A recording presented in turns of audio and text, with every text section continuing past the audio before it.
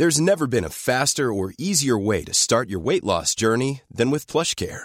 PlushCare accepts most insurance plans and gives you online access to board-certified physicians who can prescribe FDA-approved weight loss medications like Wegovy and Zepbound for those who qualify.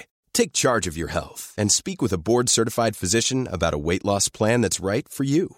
Get started today at plushcare.com/weight loss. That's plushcare.com/weight loss. plushcare.com/weight loss. Hold up. What was that? Boring. No flavor. That was as bad as those leftovers you ate all week. Keke Palmer here. And it's time to say hello to something fresh and guilt-free. Hello Fresh. Jazz up dinner with pecan-crusted chicken or garlic butter shrimp scampi. Now that's music to my mouth. Hello Fresh. Let's get this dinner party started. Discover all the delicious possibilities at hellofresh.com. This podcast is part of the Planet Broadcasting Network. Visit planetbroadcasting.com for more podcasts from our great mates.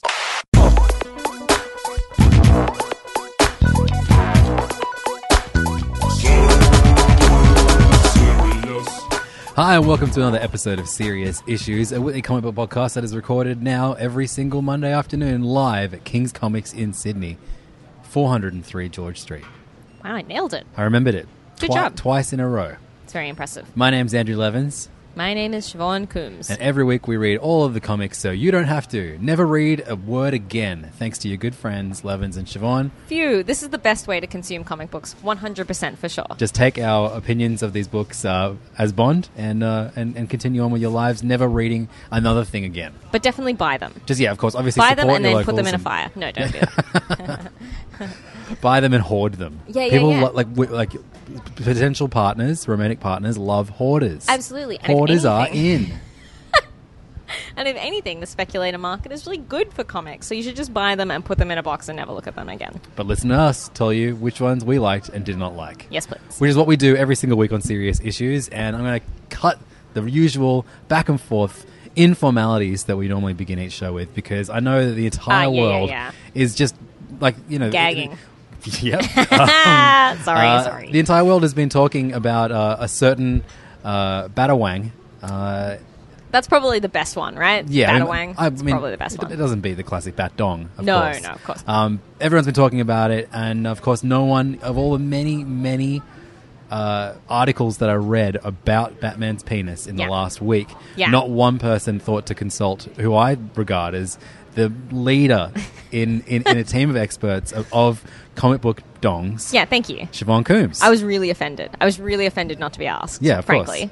I really thought I would have been consulted beforehand. Absolutely. You know what's really funny is that we've had a unlettered copy of this in the back room at King's for like 3 months, and we're all like, oh yeah, that looks cool, and just flick through it, and none of us noticed the wang.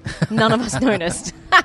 Hilarious. So we're talking, of course, about the newest, or the first ever book on DC's Black Label. Ooh, Black, like for adults. The Sean Murphy Batman book is like posthumously. Oh, really? Posthumously? Yep. Thank you. You've got to correct me when I fuck words up, because it happens a lot.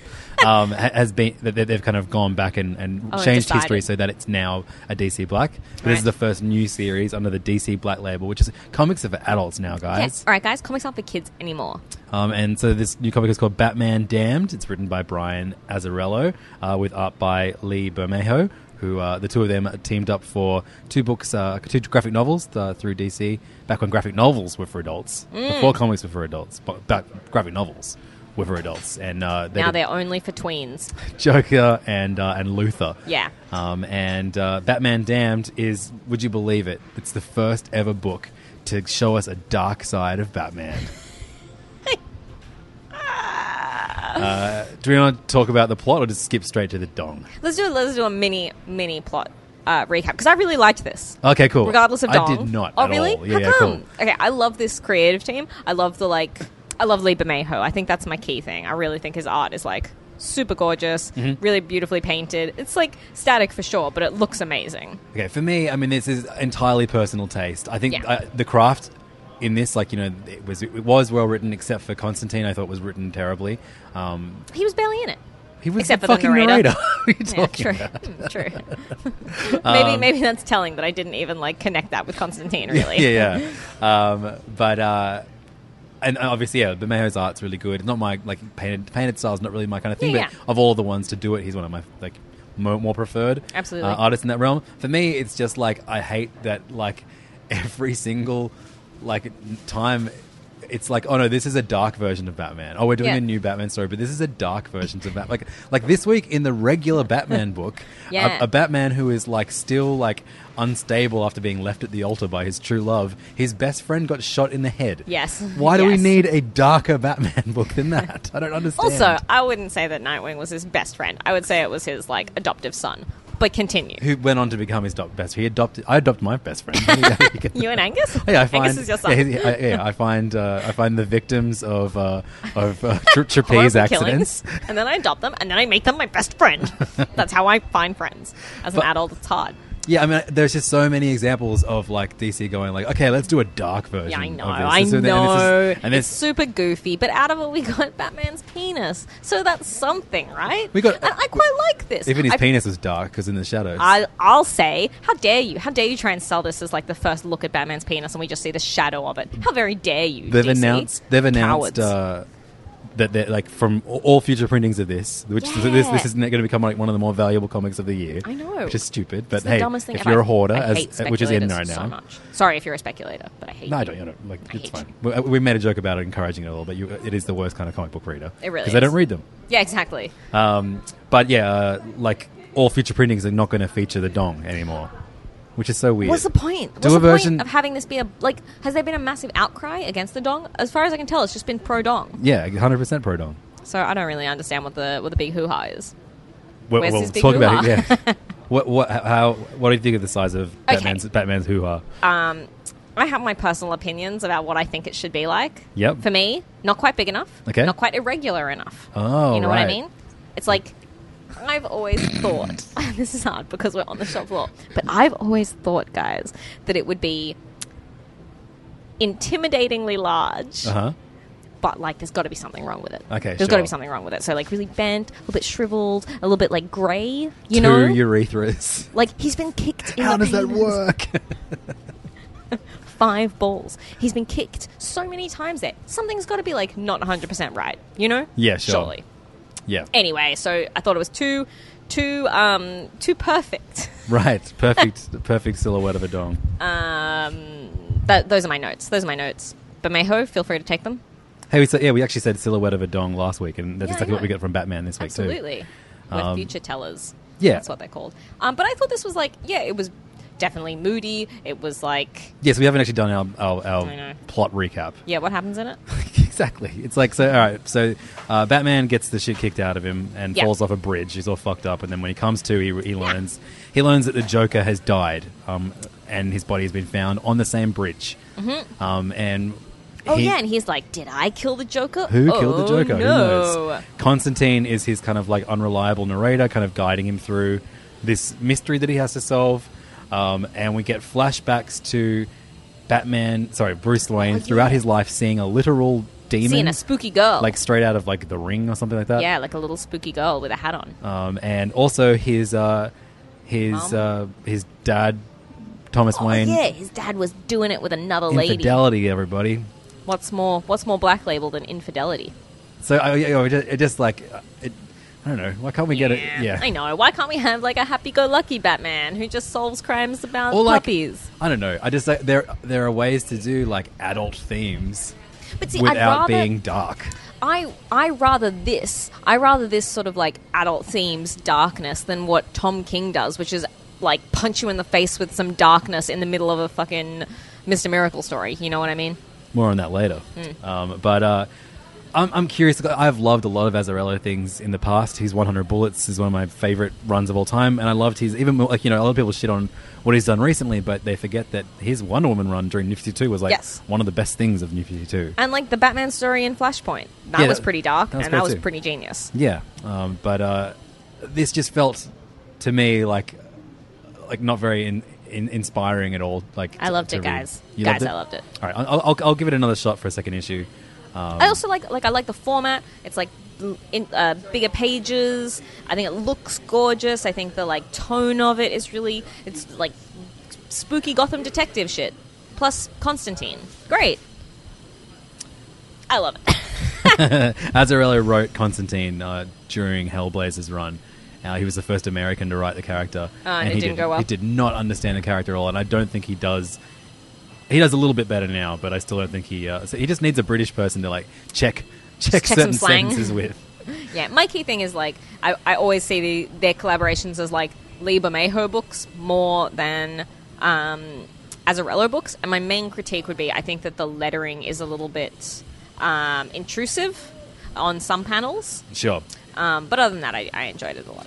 It has a lot of our favorite kind of like dark universe characters, is what you would call it, the mystical side of DC. Oh, yep. So we've got Zatanna in yes, here. Please. Deadman, I thought was used quite well in this. And I liked that design where he's like all muscle. Cool. Yes. The Spectre shows up. Very weird version of the Spectre. I didn't even connect that was the Spectre. Yeah. So yeah, there are some interesting ideas in here. I guess maybe they'll connect with me in the second issue. Yeah. I didn't hate it. I just I would have rathered more penis. Yeah, same. I would love it if in the second issue there was way more dong, and they were like, "Yeah, no second printings of that have no dongs as well." Ha ha ha. Yeah, I guess that's Batman Damned. Mm-hmm. I'm sure most people just know of this as the Dick comic, and it's not the only Dick comic this week. Really? Because, well, I mean, as in like a comic with Dick, Batman. Oh yeah, Grayson. Absolutely. Yeah, no, good. But it is the only dong watch for the week, I think. I think so. Unfortunately, Melancholy dong watch. better dong watches. One day we'll do a best dong watches in cool. comics. I'd like that. Really? Okay, sure. All right, we'll do it. Over to and by the way, get used to me complaining about comics for the next, at least the first like half of this episode. Let's do it. Number ones can be brutal, and this week packed a few punches. So over to Marvel right now, we have a few number ones, including the return of Wolverine, which featured 30 variant covers of just Wolverine wearing various outfits. But not my favorite outfit. No, what's that? Cowboy boots, cowboy hat, underpants, nothing else. Okay, good. Of course. Return of Wolverine, written by Charles Soule, with art by Steve McNiven. Love Steve McNiven. What could go wrong? A lot of things. Yes. Specifically hair. This is the worst. No, but I like it. I like the idea that like Wolverine's hair just keeps growing in that formation. Like it's just massive. It's now so most insane. of his head. Look at Come his on. head. I love that. It is bizarre. I love that. You're wrong if you don't like that. That's what Wolverine is about. Where's his head? He's been dead for ages, but his even hair kept growing. He's got really long toenails as well. He has more It's horrible. plumage than Beast. Yeah, it's good. It's good. It's good, everyone. This one's been inked by Jay Leaston and colours by Laura Martin. For years of Wolverine being dead, he's finally back. Except his memories are wiped. Stop me if you've heard this Classic Wolverine. He wakes up covered in blood. He's killed everybody, and a dying scientist begs him to remember who he once was, that he was a hero. Yeah. And so this is about Wolverine trying to get his memories back and save the day, while he gets flashes of... Basically, they stole something from Cy Spurrier's excellent... what was the X-Men Legacy run, which was all about... Yep. Big hair guy, David Hellier. Legion. Yeah. Legion, and in that he used, like, because Legion has all these multiple personalities, he keeps them locked up in his head as like a jail cell.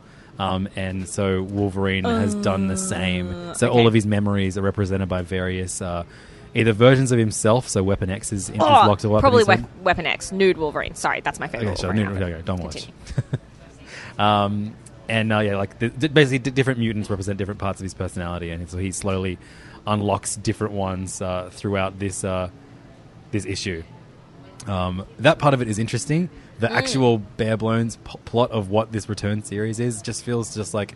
I feel like I've read it before. Just bring him back, and like it does not matter what bullshit reason you come up with that he is back from the dead. It doesn't matter. No one cares. This is not going to be a classic. Just bring him back.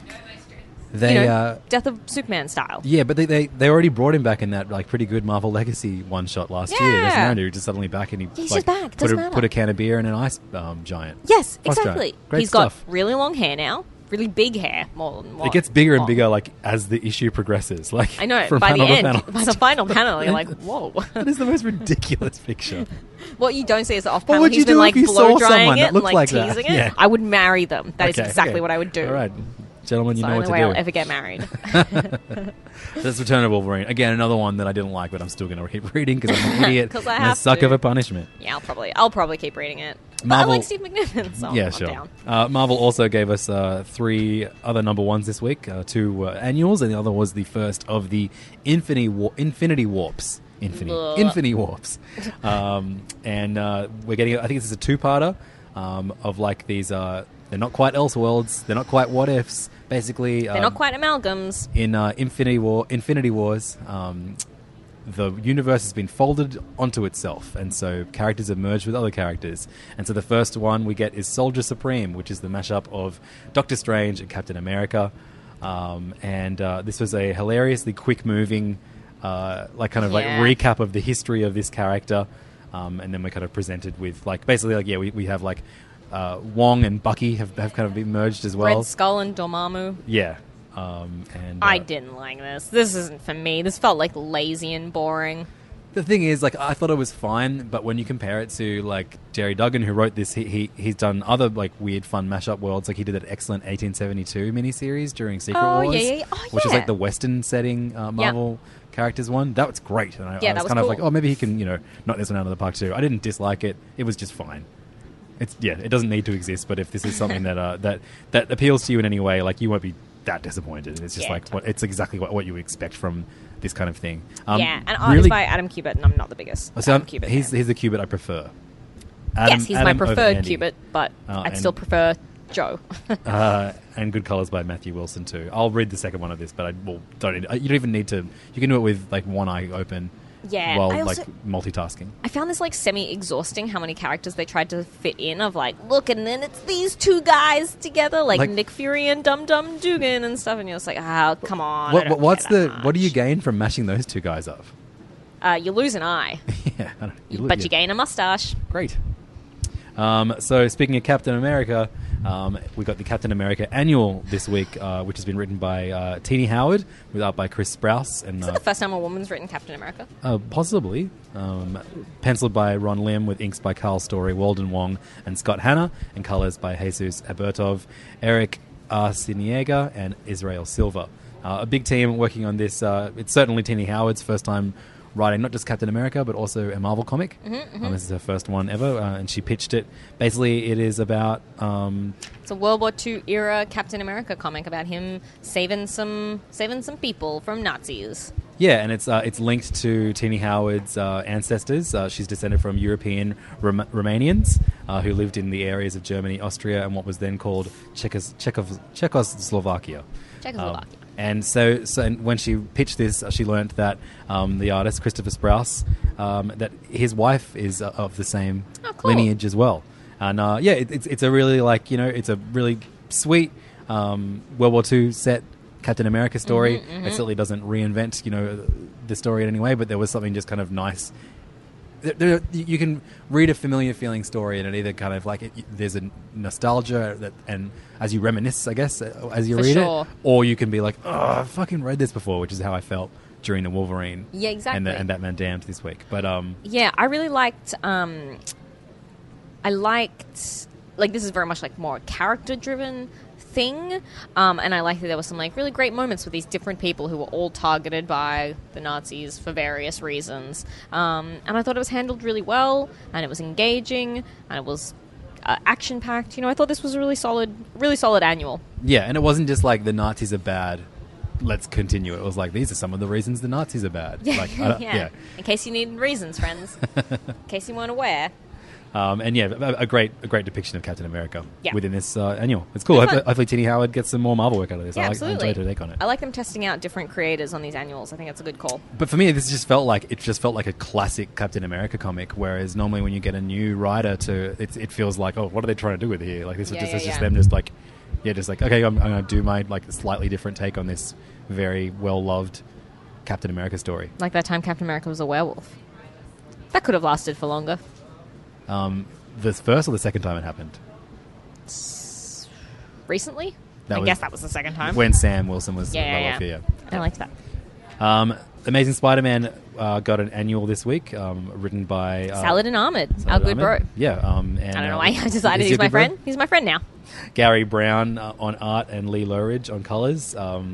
Saladin Ahmed tweeted an amazing response to a lot of online hate he got after being a Muslim writer. How dare you be writing brown Spider-Man. and write Sorry, maybe he's a Spider-Man. brown writer. Sorry if I'm adding words that I shouldn't.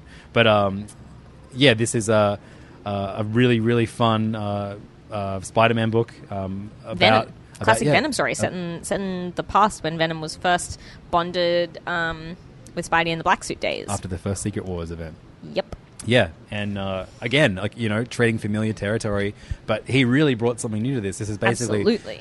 suggested that while I didn't read Spider-Man comics at the time, so maybe this happened, but while Spider-Man was sleeping, the symbiote suit took over his body and took him out to fight crime because he wanted. But in to, a much more vicious style than Spidey normally would. yeah, and in this one he kind of finds a friend in a young guy who's been caught up in like a crime world and saves his life, and kind of the boy becomes his moral compass.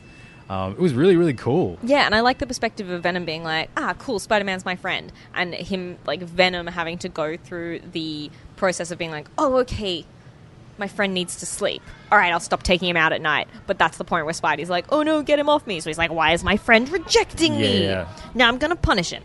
I liked it. It was really, Great really issue. fun. Really Really fun. gorgeous art, too. Yeah, and incredible art by Gary Brown, who I don't think I've seen do much superhero comics before. It reminded me a lot of the Sean Phillips Marvel Zombies stuff. Yep, absolutely. Yeah, I really liked it. He's a good choice for a Venom book. Yeah. So hopefully we see Ahmed and Brown doing more Spidey stuff in the future. I hope so. Over to IDW now for a book that I didn't even realize was coming out until last week, and it is a Dick Tracy book. Of course, the famous kind of pulpy strip comic book hero that was famously like one of the first comic book movies in the late 80s. Warren Beatty played Dick Tracy. Yeah. Madonna's in it. Yeah. And it's a stinker. Yeah. An absolute turkey. And bombed at the old box office and all that. But Dick Tracy, people still love this, or at least know what this character looks like in their It's head iconic. forever. Yeah. And the creative team on this is it's been written by Lee and Michael Allred. And we have pencils by Rich Tommaso. Yep.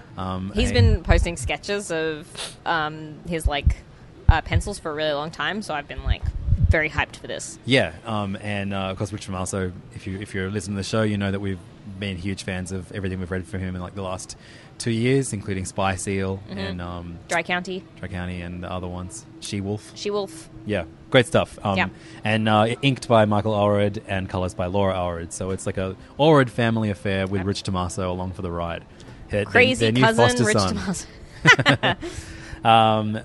Or maybe his parents died in a trapeze accident. We can and only they adopted him as their best friend. These things happen all the time. So this is a new book called Dick Tracy, Dead or Alive.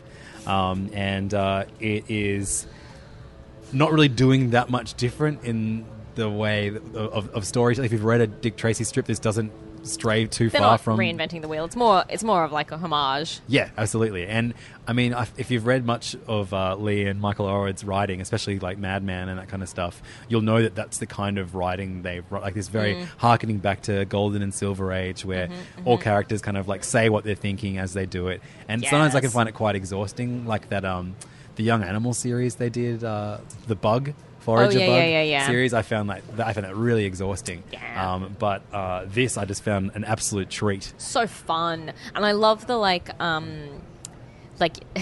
semi. Hard to say when it's set because everyone has mobile phones, but also he's still using a Tommy gun.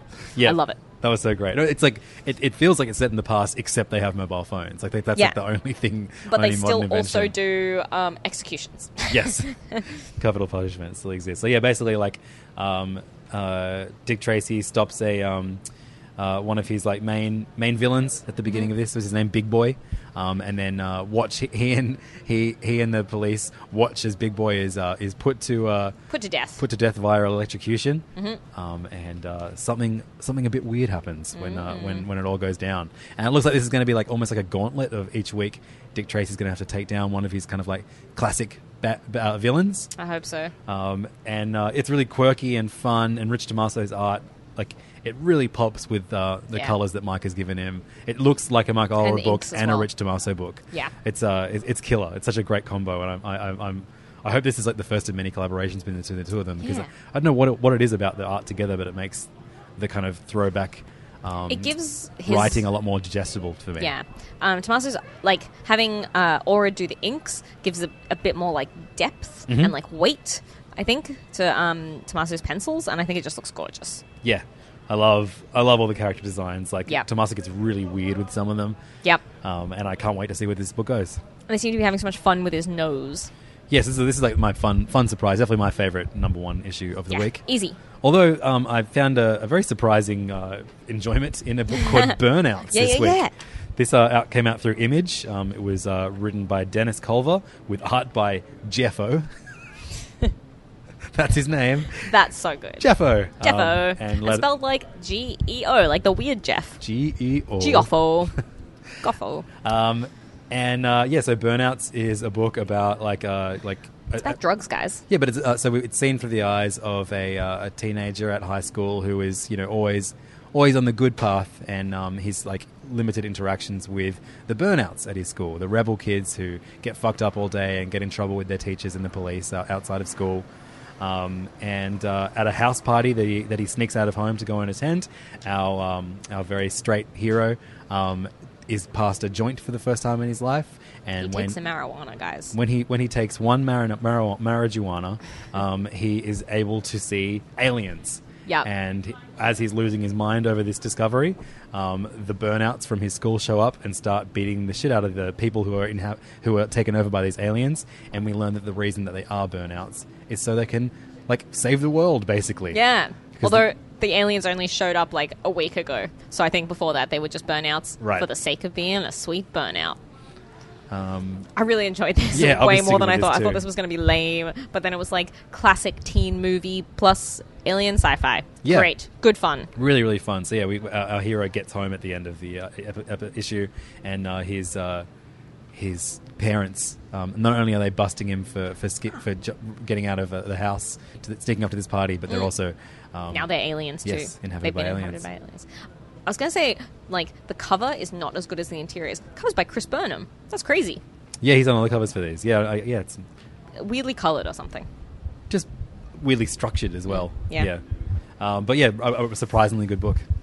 Did you read Impossible Incorporated this week? No. It's through IDW. I just couldn't be bothered. I looked at it and I went, I can't be bothered. It's written by J.M. DeMatteis. Yep. Who has done... Loads of shit. Like a lot of DC stuff that we liked back in the day. Yep. Art is by someone who I'm not as familiar with, Mike Cavallaro. And I read this because of the art. It looks so... I don't know what it reminded me of. I guess like Derek Charm by way of like a lot of my favorite Cartoon Network properties. And basically this is like a young adult superhero book in which like the equivalent of a Reed Richards father type is experimenting with like time travel, and he goes on a voyage that he never returns from. Okay. And so his daughter is now the hero of this book. She still works at Impossible Incorporated. And this book basically culminates in her best friend, and an elderly figure using the same thing that her father used 11 years ago to go and try and find him, because none of them can let go of the idea of getting her father back. And there are definitely parts of this that were overwritten. It has it's narrated all the way throughout by the main character. You could, and I started doing this, you don't need to read her narration, and the book reads fine as a comic without that. So hopefully we lose the narration altogether in future issues. But as a young reader, maybe you need that extra writing to kind of better grasp. I definitely think no matter what you say, it was still fairly overwritten. But I thought the story and indeed the art was super charming. I might give this another issue or two. Cool. It's called Impossible Incorporated. And if you're looking for a good way to introduce a teenager into kind of indie comics, I guess this is a good way to get him into it. Over to Aftershock now, and we get a book called... Patience, Conviction, Revenge. Is that what it's actually called? That's what it's called, yeah. Fuck, wow, okay, sure. This is written by Patrick Kindlin and Marco Ferrari. They're the co-creator, He's a car. writer, and artist. He's a car. It's drawn by a car. with colours by Precisia Camino. I've enjoyed a lot of Aftershock books lately, and I was like, oh, cool, this one might be good. And it's like a cyberpunk western. Yeah. And that should appeal to me, I guess. Yeah. Robot cowboys? Yeah, Robo Cowboys. I sort of enjoyed this, but it was just pretty overwritten. Again, yeah. And the reveal at the end wasn't that cool or worth it. Yeah. Maybe. I think it was the genre is more appealing to me than this book. Yeah, totally. So I still want someone Westerns, to make this, but make it better. Yeah. So and the problem with first issues and the fact that we read all of them is that it is hard to get in the frame of mind to go, okay, shit, there's gonna be a lot more exposition in this issue than the rest of the books that I'm already on board for reading because I'm 10 issues deep in this series or whatever. But who knows? Maybe this is a series that does get better with each issue. But as a first issue, it wasn't enough to win me over as a reader. There were a couple of jokes that they just hammered into the ground. Yeah, and I was like, ugh. The slang and humour I wasn't a fan of. Finally, last number one is one from another imprint that I've been a big fan of in the past, and so I was looking forward to this. Berger Books, Karen Berger's Dark Horse imprint, which has given us great books that we reviewed last week, like She Could Fly, and. That other one. The other one that I really liked last week. Whatever. These are good books. Olivia Twist is written by Darren Strauss with Adam Dalver. And then we have Emma Viacelli on art with Lee Lowridge showing up again as colorist. The art is wonderful. But this is a... what if Oliver Twist had a vagina? No, it's not just gender-swapped Oliver Twist. It is dystopian future... Oh, God. Olivia Twist. Okay. It was exhausting. Yeah.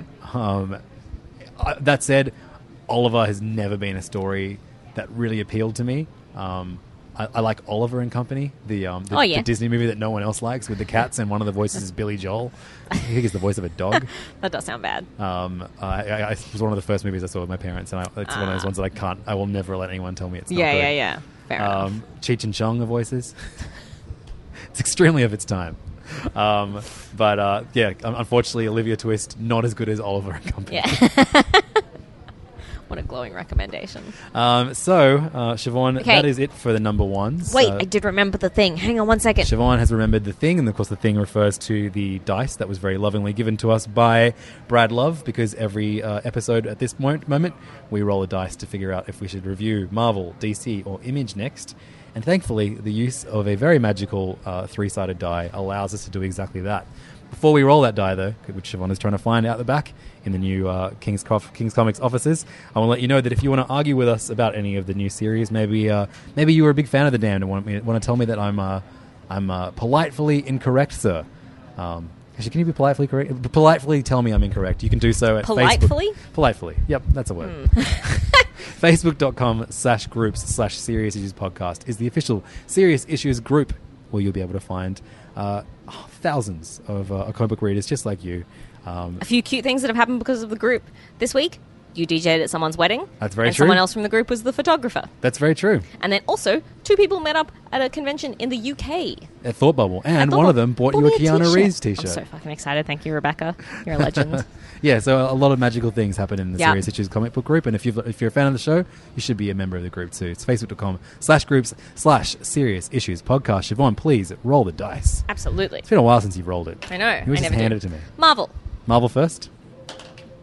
Then DC. Then Image. All right, it's a classic. Big 2, then the other one. Pretty good week for Marvel. Yeah. Let's start with Earth's Mightiest Heroes, The Avengers, number 8. This is Jason Aaron's run, which got off to an extremely slow start. I will go as far to say that I disliked the first 6 issues of this run. It was a really, really boring kind of like getting the team together for a celestial bullshit reason. Yeah.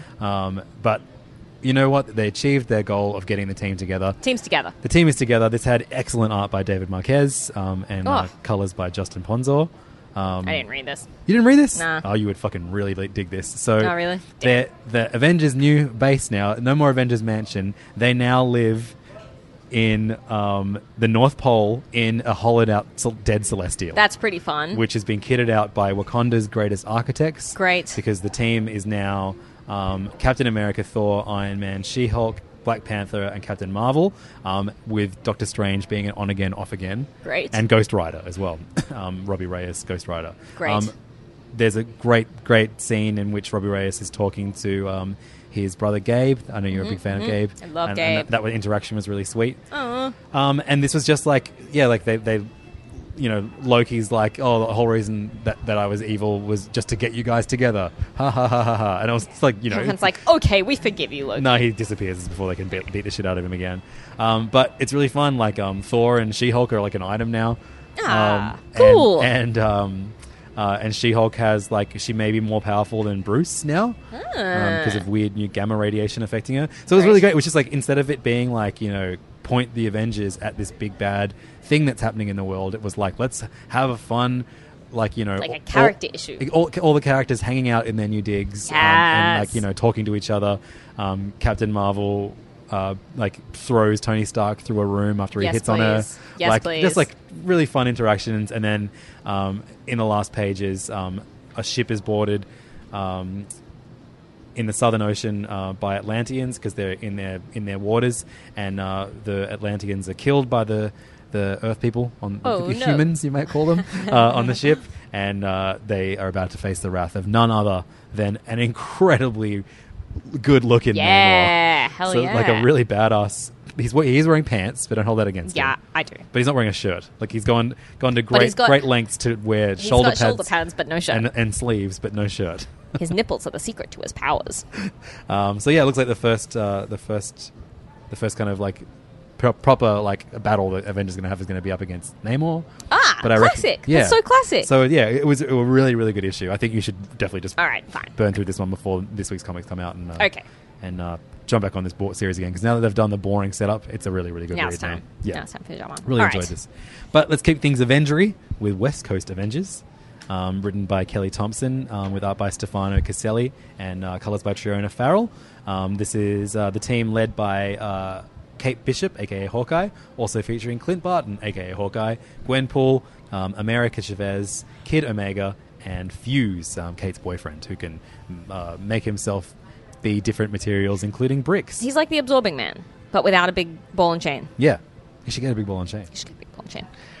So in the just get married, am I right, guys? In the first issue, they were. That's a really good one. Thanks. Sorry, I didn't want to let it go unrecognized.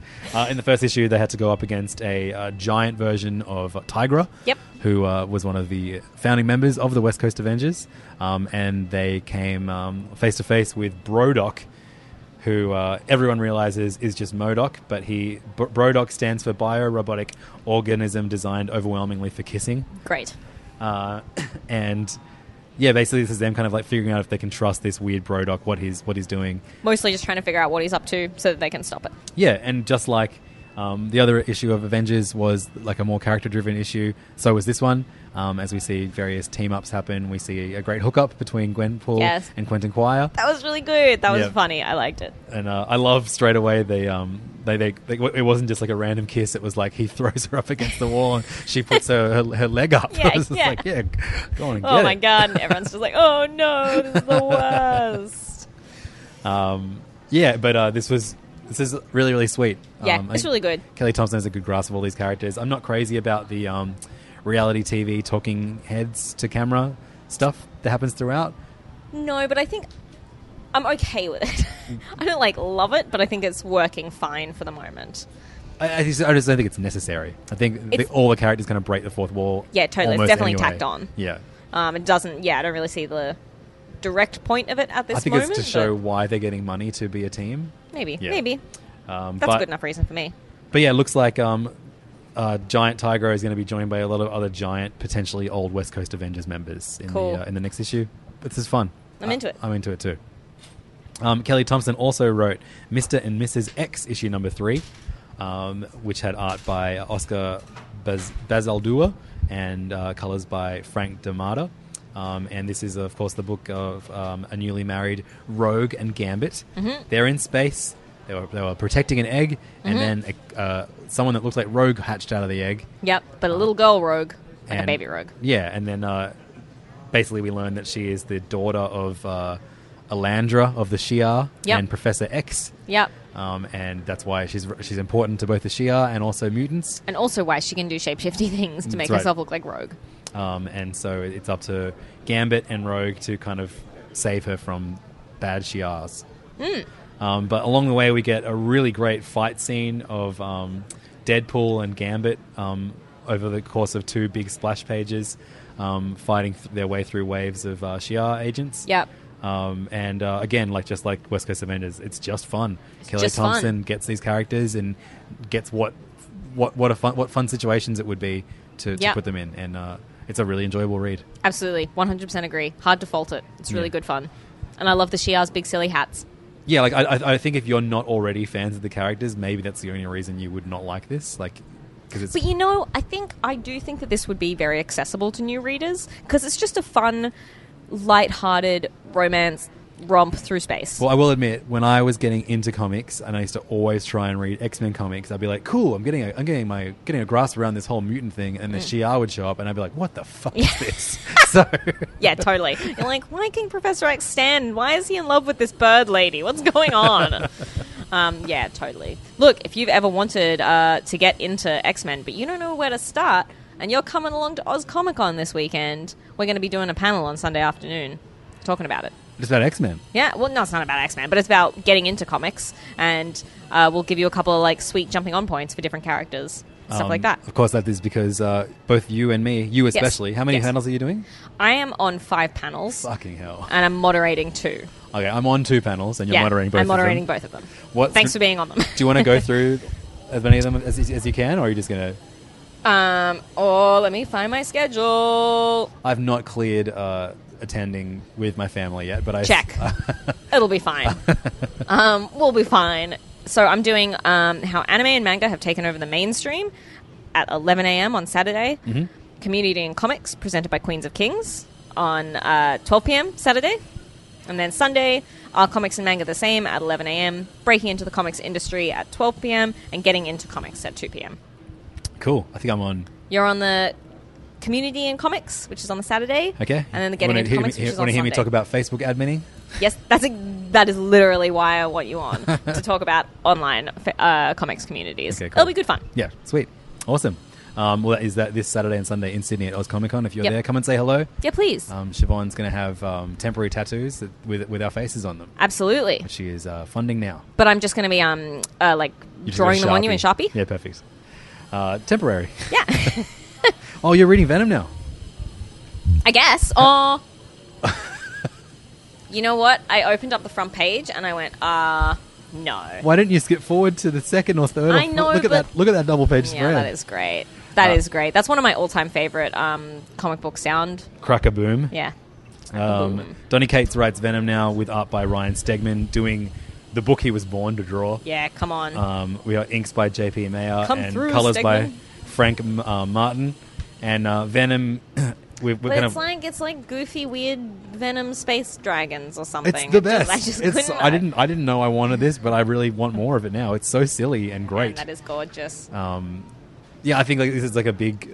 I had fun reading a lot of my regular superhero books this week, and Venom in particular. I've never really been attached to the character of Venom, except for when Rick Remender did the Agent Venom series.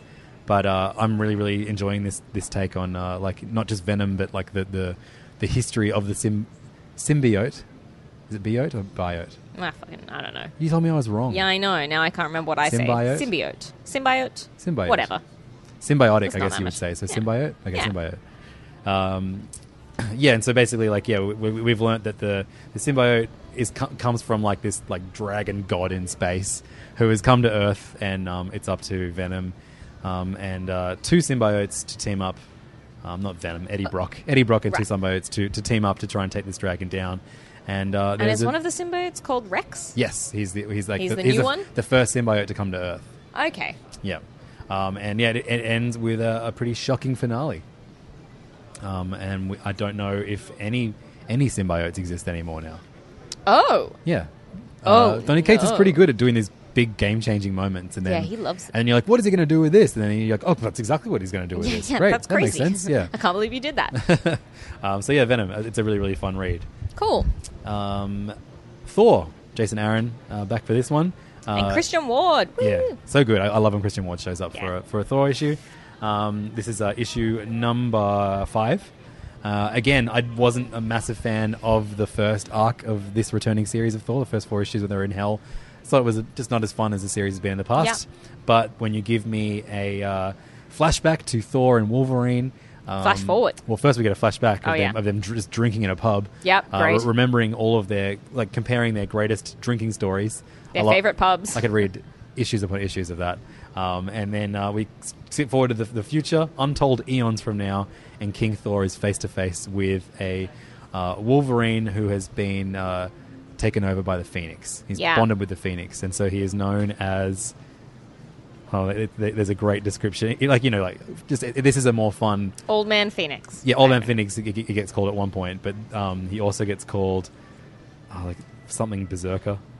Oh, yeah. Yeah, it's super fun. My only thing is, I feel like it's the new thing to be like, no, this character is the last one to exist at the end of time. No, this one. It's a dumb trope, but it's a fun trope. I'm fine with it. The cosmic Berserker. The only problem is because I read all of them, so I'm like, how can they all exist at the end of time together? That's dumb. There's different timelines. True. But I love bringing Thor's granddaughters back into it. Yep. Yes, please. Fing Fang Foom shows up. And what Doom. a comic. I guess Doom is going to show up now. Yeah. He's like the most powerful Crazy version of future Doom ever.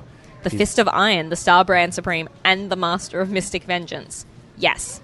So good. That's great. Kneel before his omnipotence and despair. I'm into it. So this is exactly what I want from this series again. Hooray. Hooray. Edge of Spider-Geddon. Just quickly, we got another one-shot set within this kind of like setup for the Spider-Geddon event later on, which gives us a spoiler for the Spider-Geddon event itself, I guess. Yeah, at one point there's a See Spider-Geddon issue number 3 when he's talking about something. So I thought they would... Yeah. This sees one of the main characters return after the events of Spider-Geddon, I guess. Whatever, it's probably not that big of a deal. Yeah, it's in there.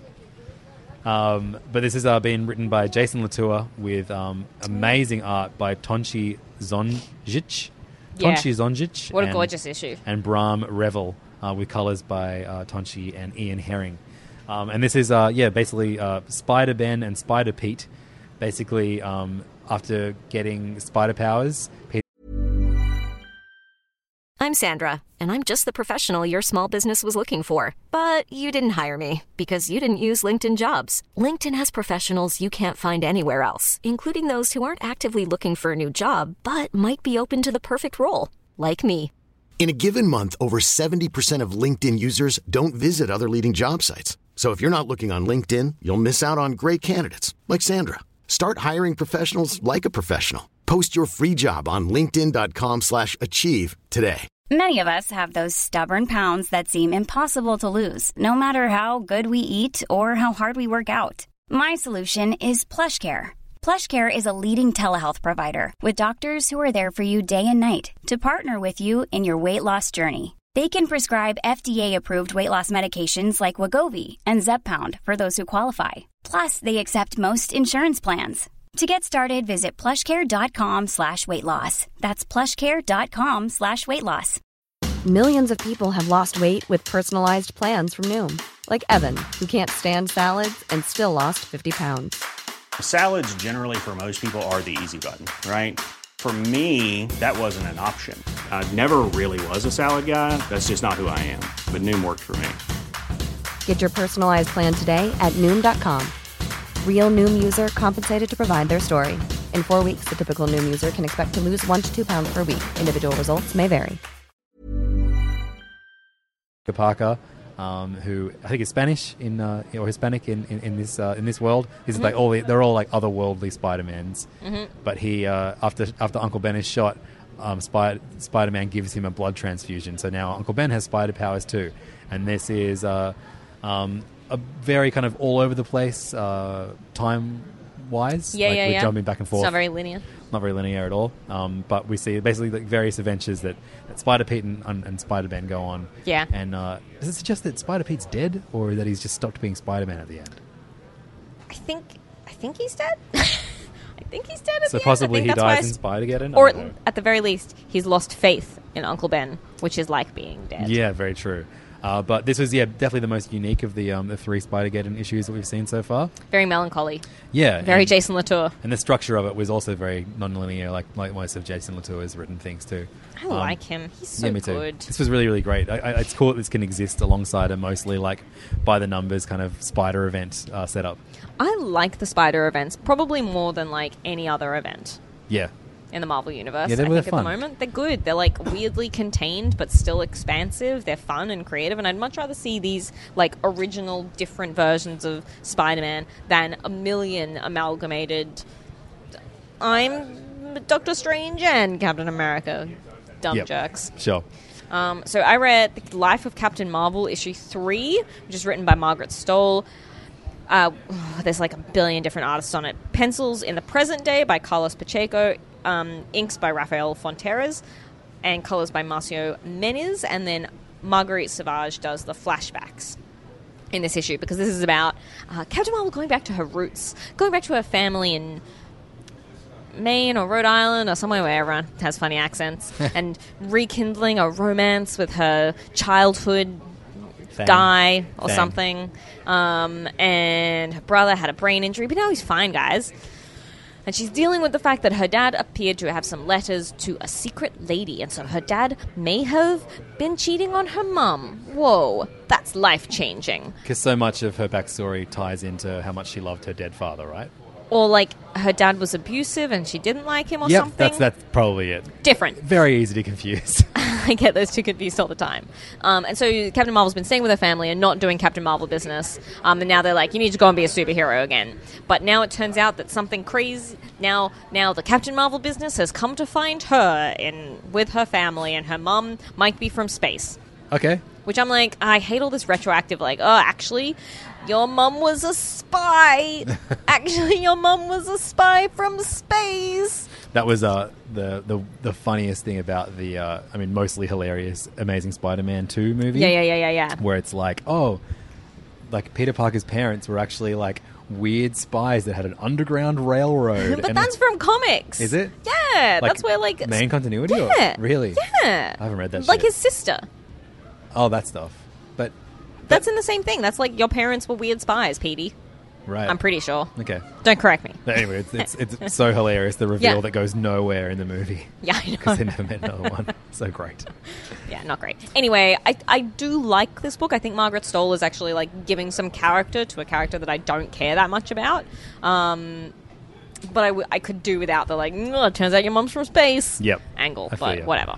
So I actually really enjoyed Captain Marvel within the Avengers issue this week, and even more so in the Immortal Hulk, issue number 6, written by Al Ewing with art by Lee Garbett and colors by Paul Mounts.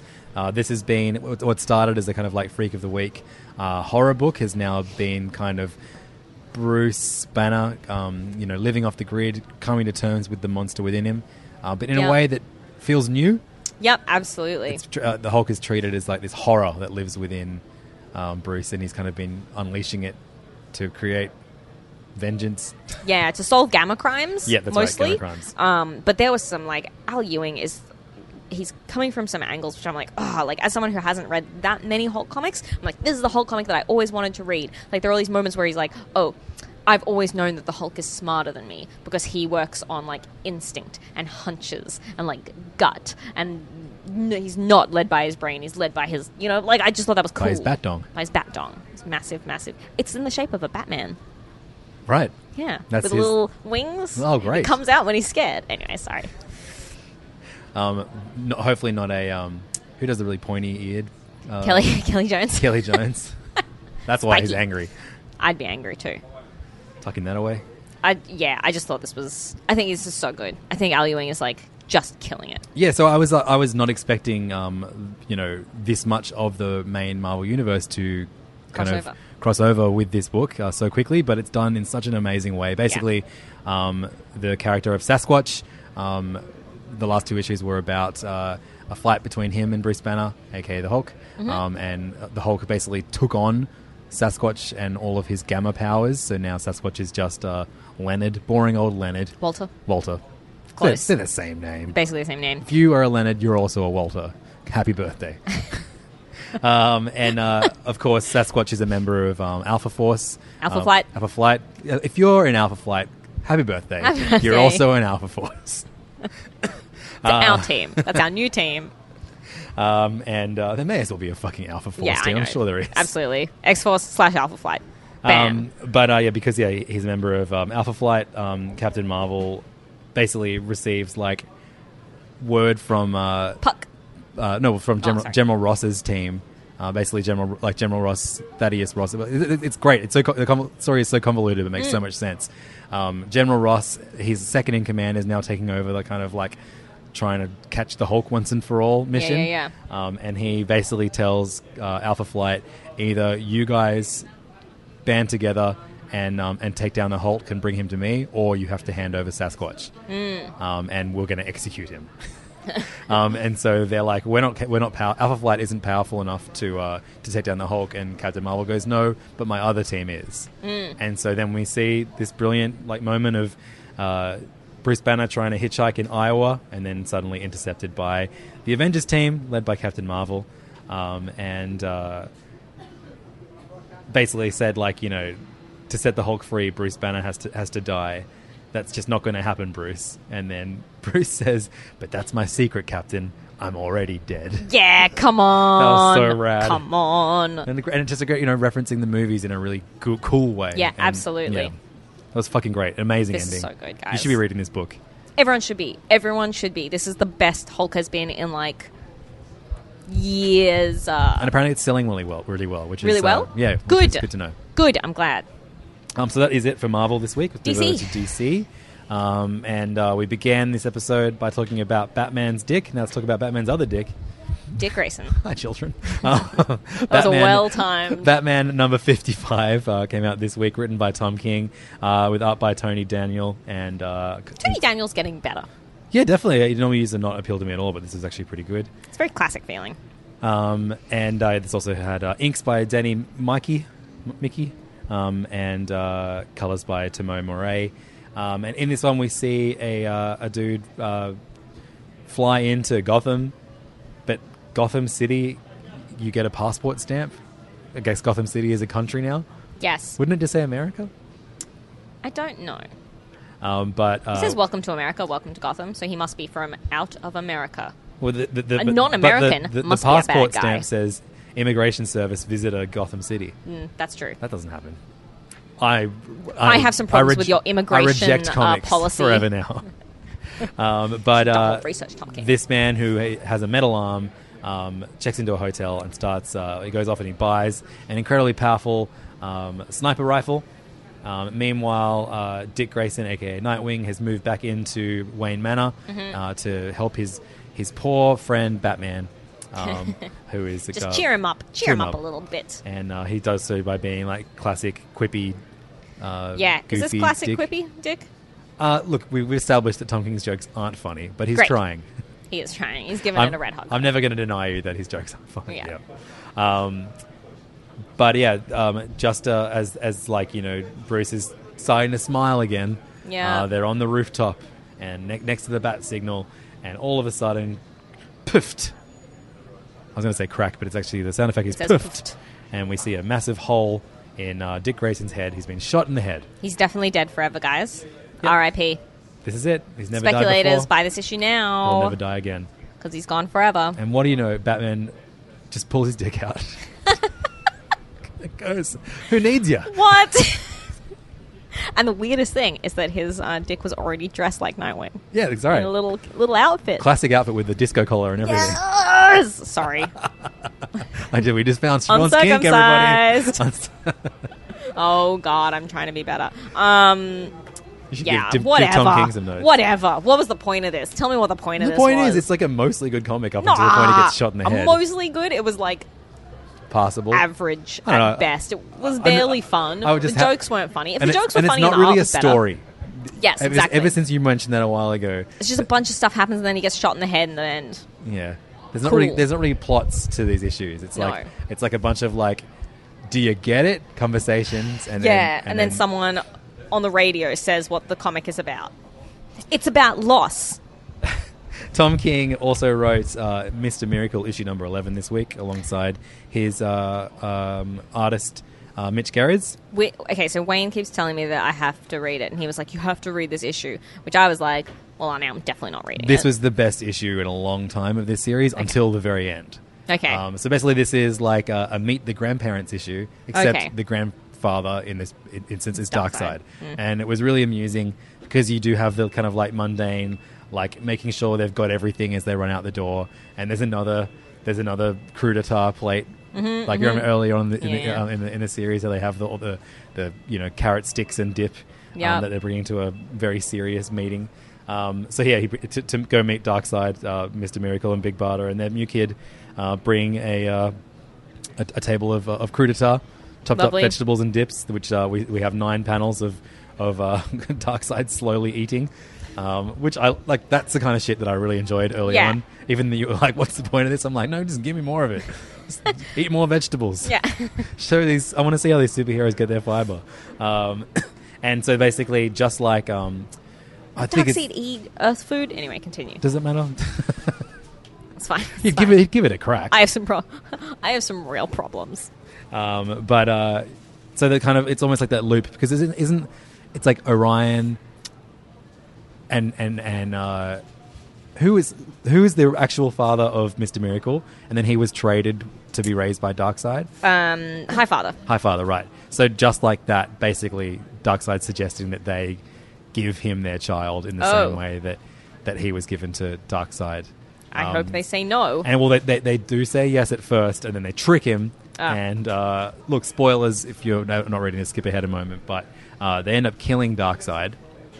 But then it's a big ruse, and it looks like this whole series has been a trap for Mr. Miracle to not be able to escape from.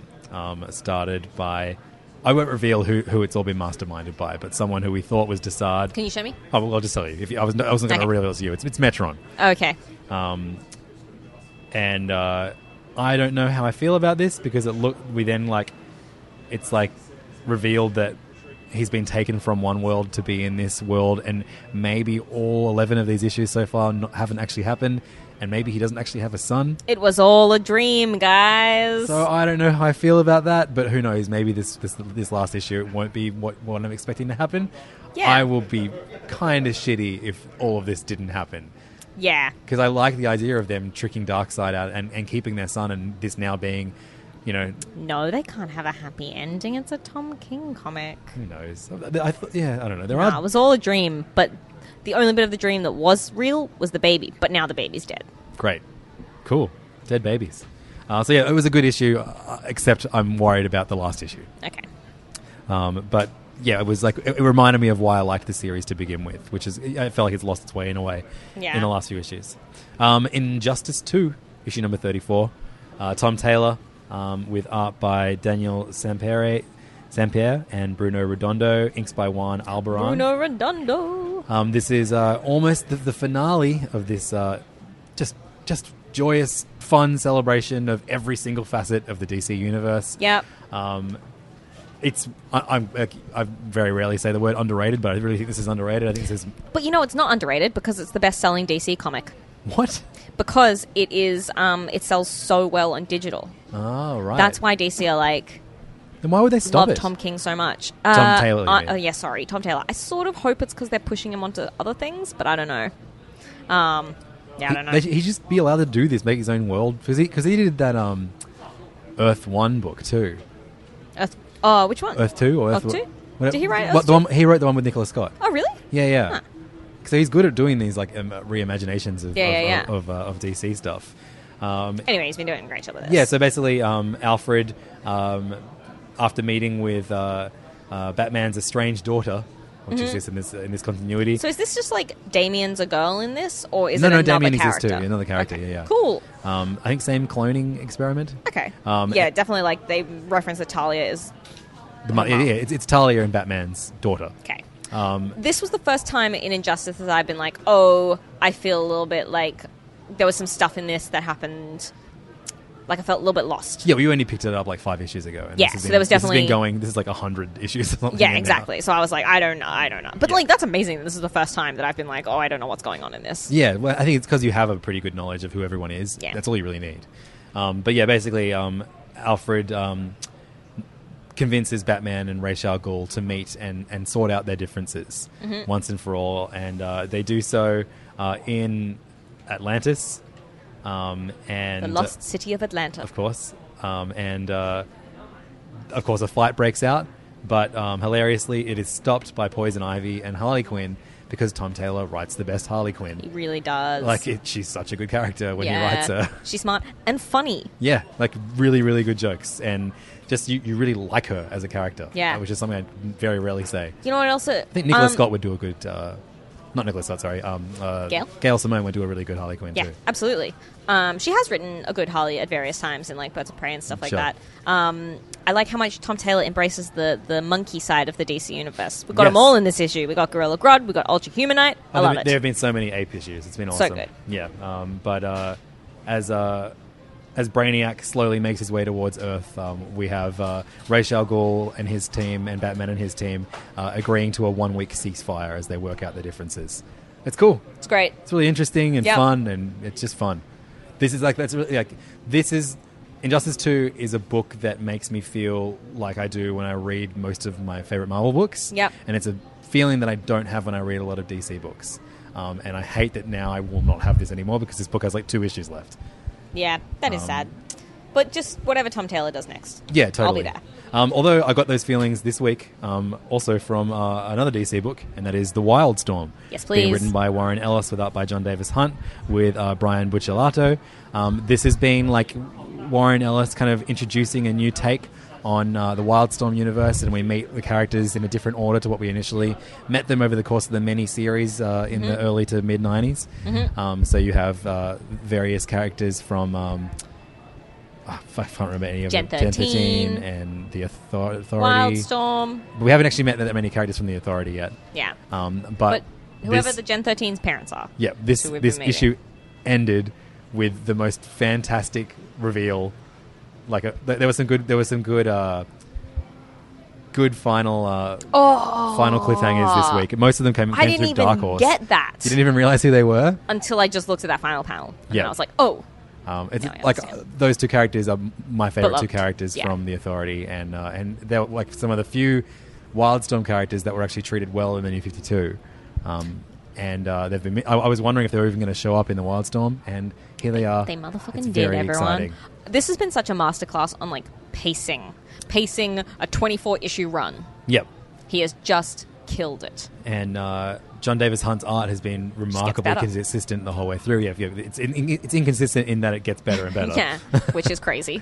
But it tackles so many. It's like sci-fi, aliens, like conspiracy, government. Yeah, all of Warren Ellis's favorite things. Yeah, secret societies. but it's also a surprisingly human comic at times too. Great character moments. Yeah, he spends time with each of them. And the 2 characters introduced at the end of this issue mean so much more fun human moments coming to this world. Very exciting, real cool stuff. Really good. So interesting to see that you have Pearl issue 2 in front of you, considering you didn't read issue 1. I know.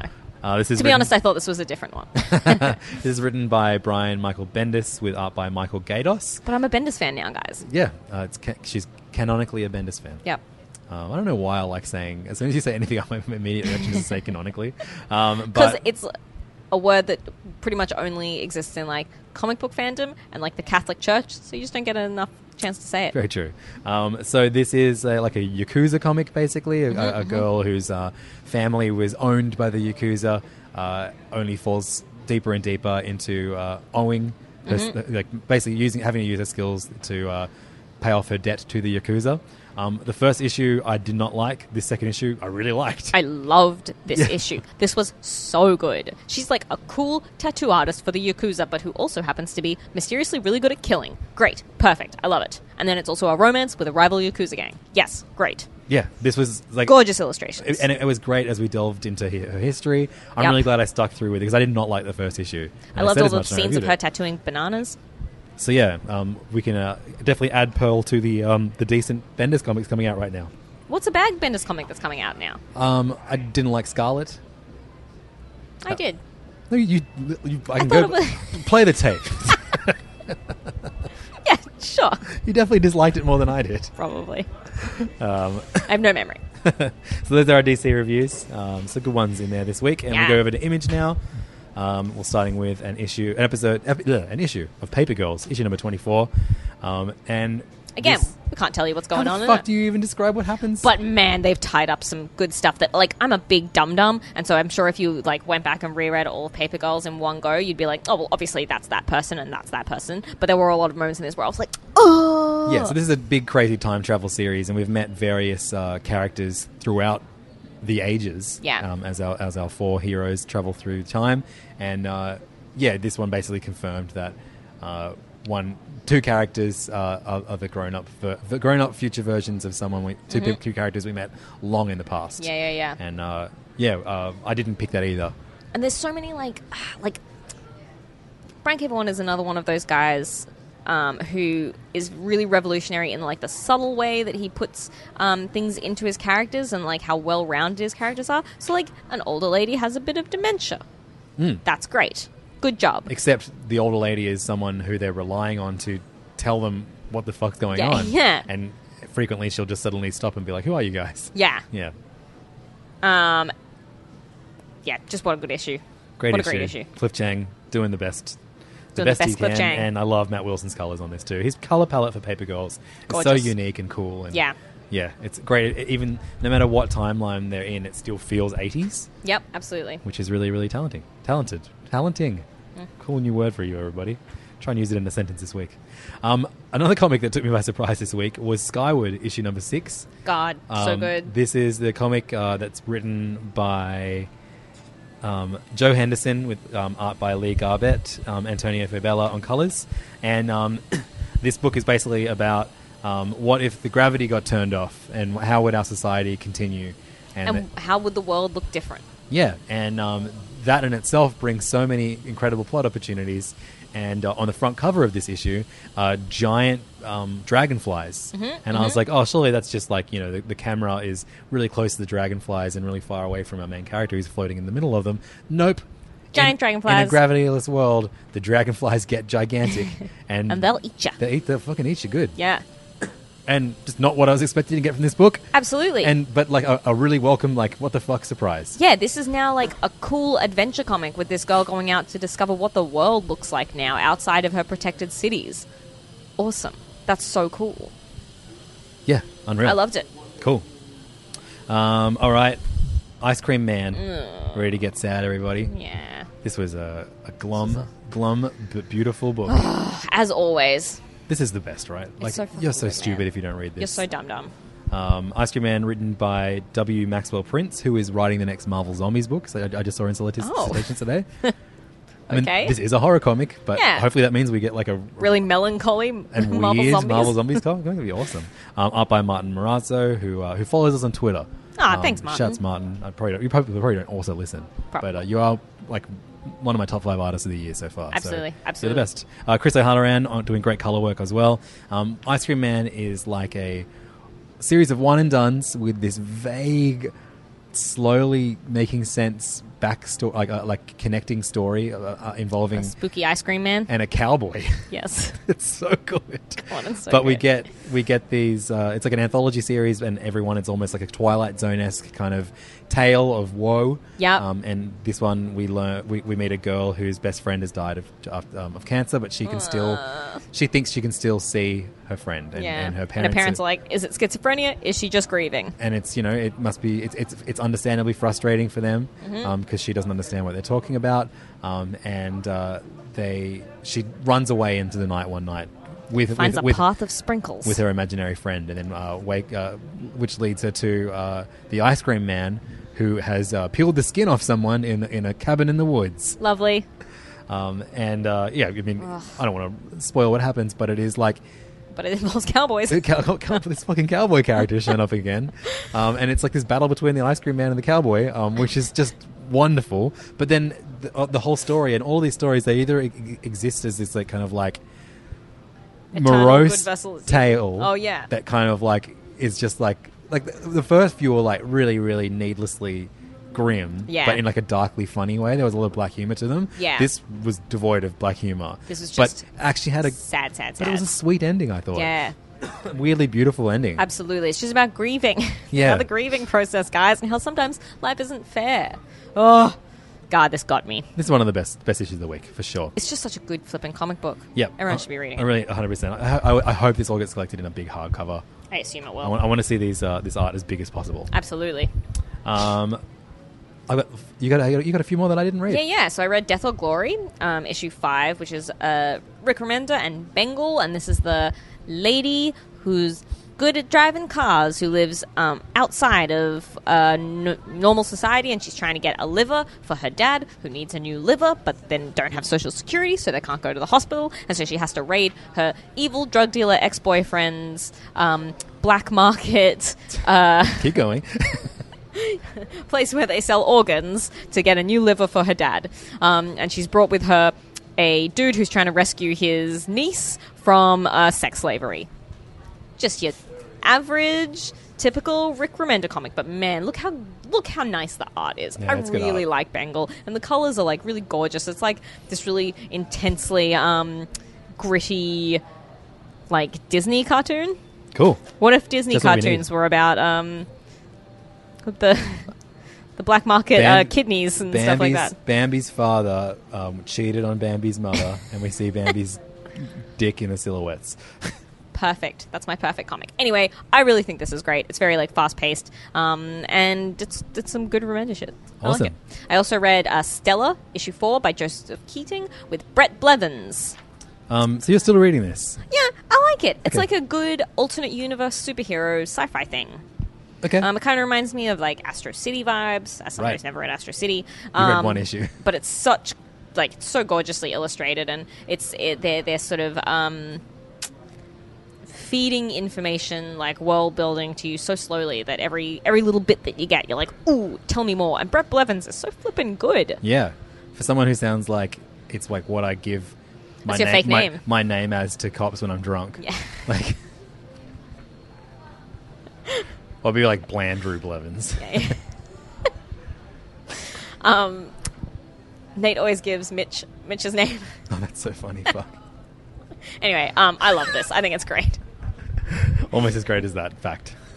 Last one. Aphrodite 5 by Brian Hill, Jeff I Spokes. feel like Aphrodite makes this show shows up on every episode. Of I this know there's podcast. a buttload of Aphrodite comics at the moment, but this is like Warren Ellis light, I would say, but with cool, super inky. Who does it remind me of? I can't think of their name. The guy who did Seven Soldiers of Victory. Some of the Zatanna cover. Ryan Sook. Yeah, Ryan Sook vibes. And it's cool, like espionage, big business, capitalism, blah, blah, blah, tech industry, blah, blah, blah, superheroes. This lady's brain explode. Oh, cool. It's great. You like exploding brains? Maybe you like this one. Absolutely. Finally, we both read Flavor, issue number 5, written by Joseph Keating, with Wook Jin Clark on art. And Tamara Bonvion on colors. Oh, yeah, of course, very important. And also, got to give a massive shout out to Ali Bouzari, who is their food consultant. Yep. On this book, because this book is all about food. And Ali gives their guide to a doomsday pantry, which I think is actually the most helpful back matter I've ever seen in a comic book. 100%. This is basically how I live my life. Yeah, it's really, culinarily. really clever. And it was just like, for me, it was just like, oh, cool, I already do all this. I'm the best. But basically, I'm so smart and good at cooking. If you are someone that has not clicked how to have the things in your cupboard that To make allow you to yourself cook a an instant meal meal. all the time, and like these always lead to good meals. Yes. Basically, it's a guide. You need sour things, you need oily things, you need dry bulk things, you need crispy things, you need eggy things, pickly things, spicy things, umami things, and fragrant things. Wow, Wayne. For someone that we complain about so often on this podcast, he does Wayne a lot is of good stuff for us. I know. He just made an amazing, now recording Serious Issues podcast. That's actually the first cartoon version of me that kind of looks like me. Yeah, it's pretty But good. Does not look like you, though. No, it doesn't. It doesn't. You can't get my wonky eyes properly. And Wonky eyes. How are they wonky? Okay. have one eye that's like quite a bit smaller than the other, but it really only shows up in photos. No, it's true. Okay, that's true. I photograph extremely bring badly. a ruler. But anyway, she gives much hotter in person. Ali Bouzari gives a guide to how to combine these different things in your in a bowl or in a taco. This is just one page of the comic. The back matter, the actual comic it's not itself even the comic. Was one of the best issues so far. I was a bit confused after the end of last issue, but this definitely brought me up to speed. Basically, in this heightened world where food rules all, and you need licenses to cook particular things. The daughter of a sick mother and father who run a restaurant crepe stall. and then are struggling is being entered semi against her will into a cooking competition by her brother, who has spent all of the family's money to get her entry into this prestigious cooking event. Oh, it's so good, It's really guys. good. It's gorgeous. The personalities of all the characters is great, and Wook Jin Clark's art is so cool.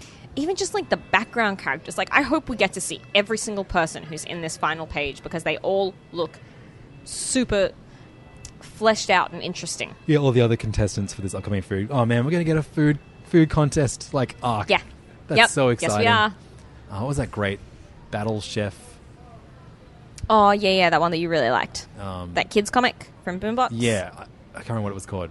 Called it... You thought it was something funny. Chef Battle something... Battle Chef Brianna. Brianna, yeah. Yep. Battle Chef Brianna, was it that one? Yeah. No, that's a different one. Ah. There's one where it's they're in space. It's called Space Food Battle or something like that. Whatever. That's really, really good. Anyway, this is a beautiful Miyazaki movie, but in comic form and about food. It's so good. That is it for our image reviews. Now we move over to everything else. And we'll start with Dark Horse, because Dark Horse put out 4 wonderful comics that I read this week. Yeah.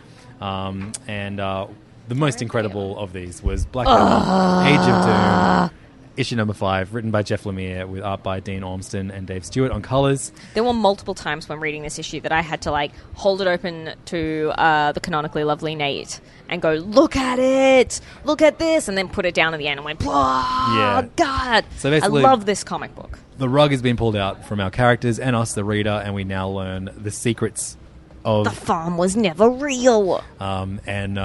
Man, I don't want to go too deep into what we learned in this issue, because I know a lot of people read this in trade, but this was so satisfying, and also, I don't know where they go from here. Yeah. No! And it's it is this... Again, it's this love letter to superhero comics, and you're like, oh, I've read every single superhero comic. There's nothing a superhero comic could offer to me anymore, but it just keeps getting, keeps highlighting different elements of superheroes that I love, but in a totally new and creative way. Also, I do know where we go from here. We are getting a 2-issue arc starring Colonel Weird, drawn by Rich Tommaso. Yes. That's where we're going from here. Just look at that cover. Come on. Man. Come on. That's as good. What as are you trying to do to me, Jeff Lemire? We also get marry me in the back matter of all the Dark Horse books this week is an advertisement for a new Dark Horse comic called Gamma, which is written by Ulysses Farinas and Eric Freitas, with a new artist called Melody Offen, who I've never heard of before, but it's apparently combining Pokemon and Power Rangers. I'm into it. I tried reading a Power Rangers book again this week. I got to start doing it. I just don't understand. Because the art teams on the Boom Power Rangers books are so good. Yeah. Now look at this. I'll talk about it quickly here. Boom this week put out Go-Go Power Rangers Back to School #1. That sounds great. Yep, but the art on it... Sounds like Valiant High. It was all written by Marguerite Bennett, who I like. Yes. And then there's so you've got some amazing Derek Charm. Yes. So basically it's a bunch of short stories. I might take this home and try and read it this week.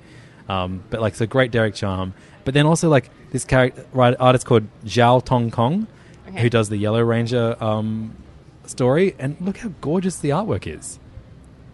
Wow, that's beautiful. Yes, look, if you know how to draw a beautiful horse. Let's all try and read this week, and maybe if I don't understand it, people can understand. Yeah, let's explain all it to try me. and read this. Go Power Rangers Back to School #1. I'll do a bonus #1 next week. I haven't even looked at what's going out next week. I assume it's fucking way too many books again. But Black Hammer, Age of Doom, I don't think comics get more enjoyable than this for me. It's what I wish all comics were as good as. Absolutely. I don't understand how Jeff Lemire writes so many good comics. In this universe, I hope it just exists forever. This is I know you wrongly compared another book to Astro City earlier, but this actually is his take on Astro City. But better, I assume. Definitely. Ether, The Copper Golems, issue number 5, written by Matt Kint with David Rubin on art. We got the final issue of this one, in which a man is kind of like he travels from Earth to the Ether, which is a land of magic, and he can do things in the Ether that everyone in the Ether can't. And it's kind of his duty to kind of like bring order to certain elements of the Ether. But whenever he's with science, yeah, exactly. Whenever he's in the Ether, though, his time, Earth time goes faster. So whenever each time he comes back, he's been away for years and years and years, yeah. And he always has to come back from the Ether because he can't eat Ether food. He has to come back to eat. And this story was like just kind of like a bit of fun. Yeah. Until the end, which is like the biggest gut punch ever. Yes. Which comes out of nowhere and sets up the next miniseries for this series. It's so good. It's so good. It's real tragic though the way this ended, because this is like a mostly comedic 5-series, 5-issue miniseries. But you know what I really like? I really like the angle of the daughter who is sad that her dad is going away and she knows she'll probably never see him again, but she understands and she supports him for doing it. Yeah. You never get that. It's always like, how could you leave us? Blah, blah, blah. Well, we didn't get that in that Black Hammer Dr. Star book at all. So I just think it's a really, like, it's heartbreaking. It's really heart-wrenching every single time. You see her getting older and older and things are worse and worse for their family. But, man, it is just And not only does she understand, so but she also wants to do all she can to make it better for him, yes, to do his job. she's devoted her life. Yeah. So good. Come on. So like now, like one of my most anticipated books is the next miniseries of Ether. Absolutely. So good. So good. We got issue number 6 of 7 of Usagi Yojimbo, The Hidden, this week, written and drawn by Stan Sakai, and this was really good. Really good. Really good. Basically, this is all about the introduction of Christianity to feudal Japan, by way of a Christian Bible that has been translated into kata. I don't know.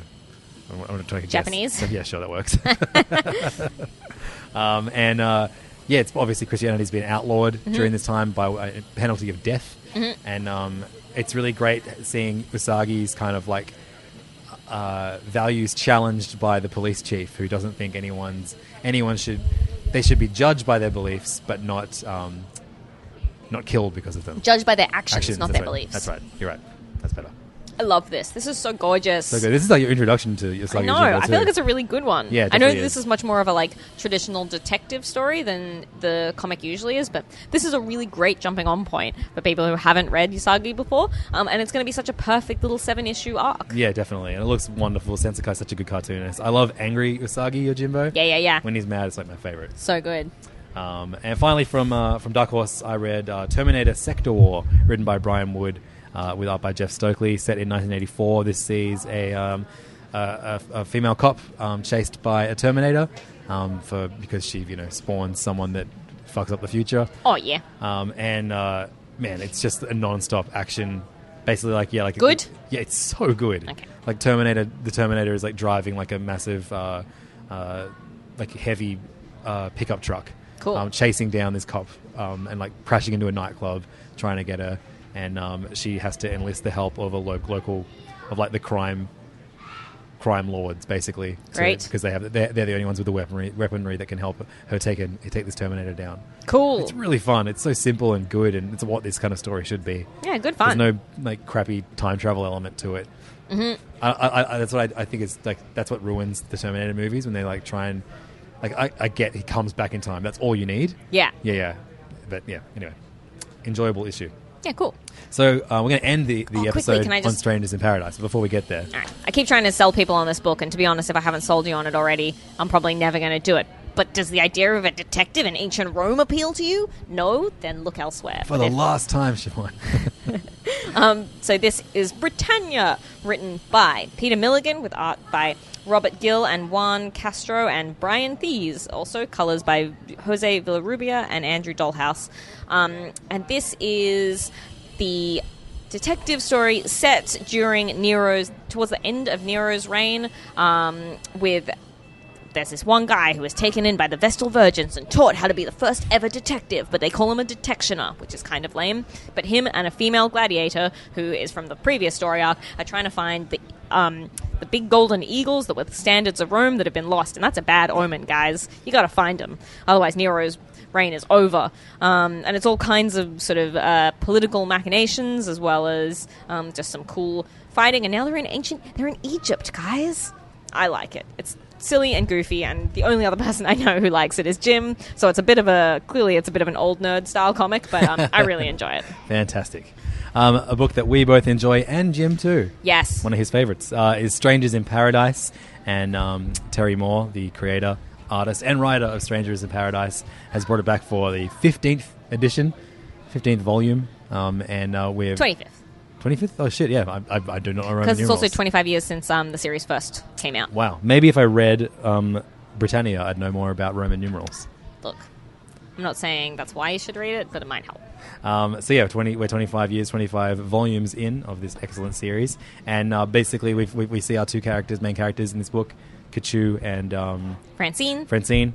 They now have kids, and Kachu has had to go off on a mission because this is actually a really crazy like spy action book posing as a romance book, and or vice versa. Yes. And it's all about like these like papyrus scrolls that belong to Cleopatra. That Cleopatra wrote, which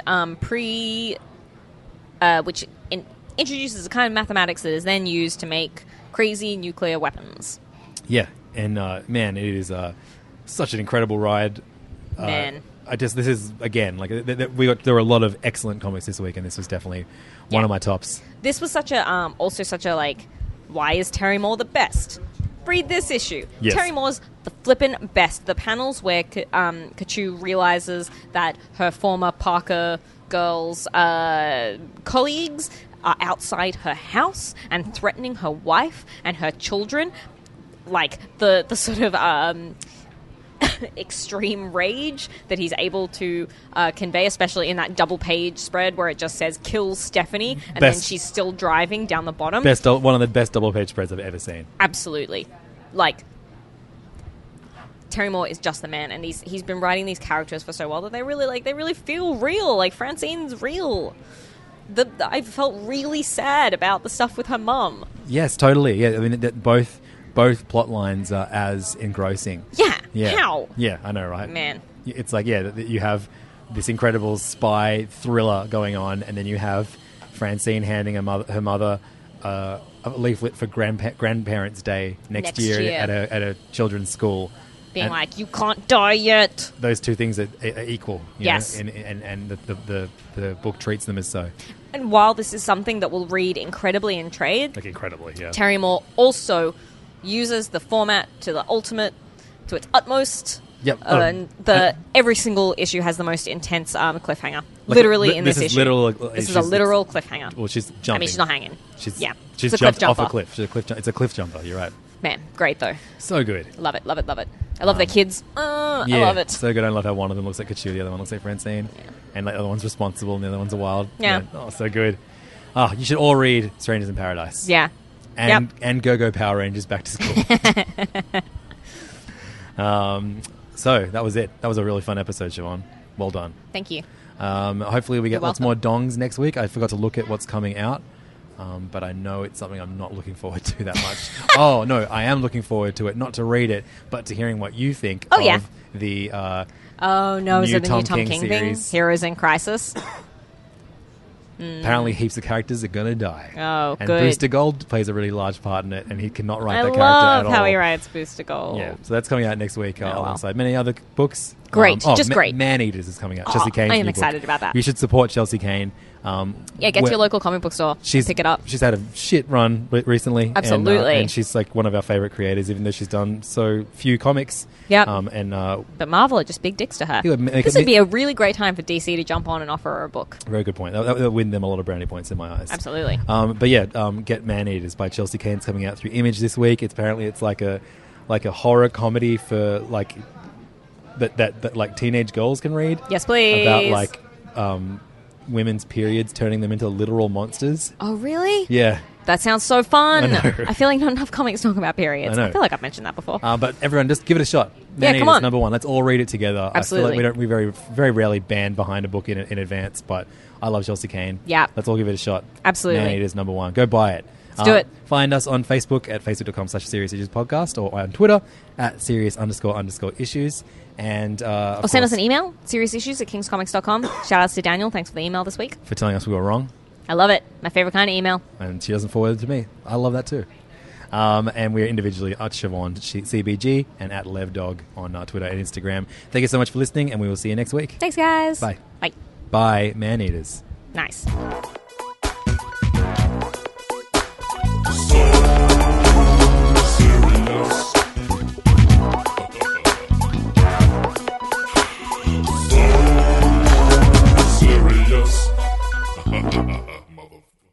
This podcast is part of the Planet Broadcasting Network. Visit planetbroadcasting.com for more podcasts from our great mates. I mean, if you want. It's up to you.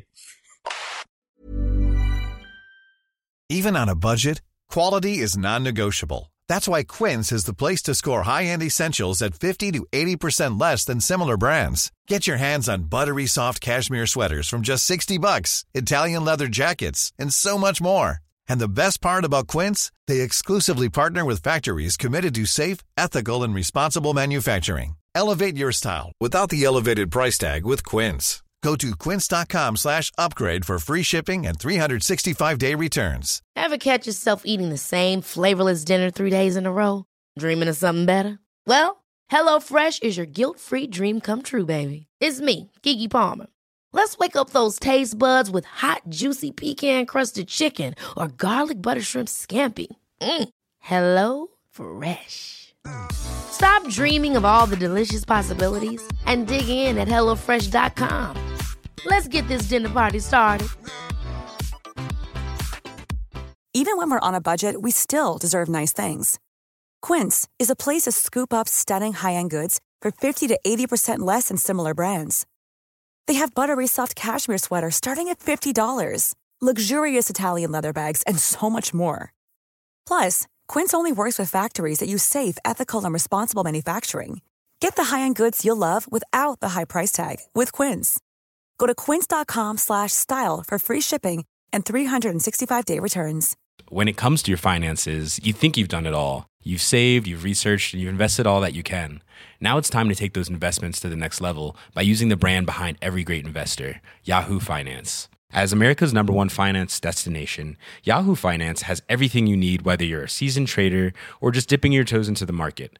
Join the millions of investors who trust Yahoo Finance to guide them on their financial journey. For comprehensive financial news and analysis, visit yahoofinance.com, the #1 financial destination, yahoofinance.com.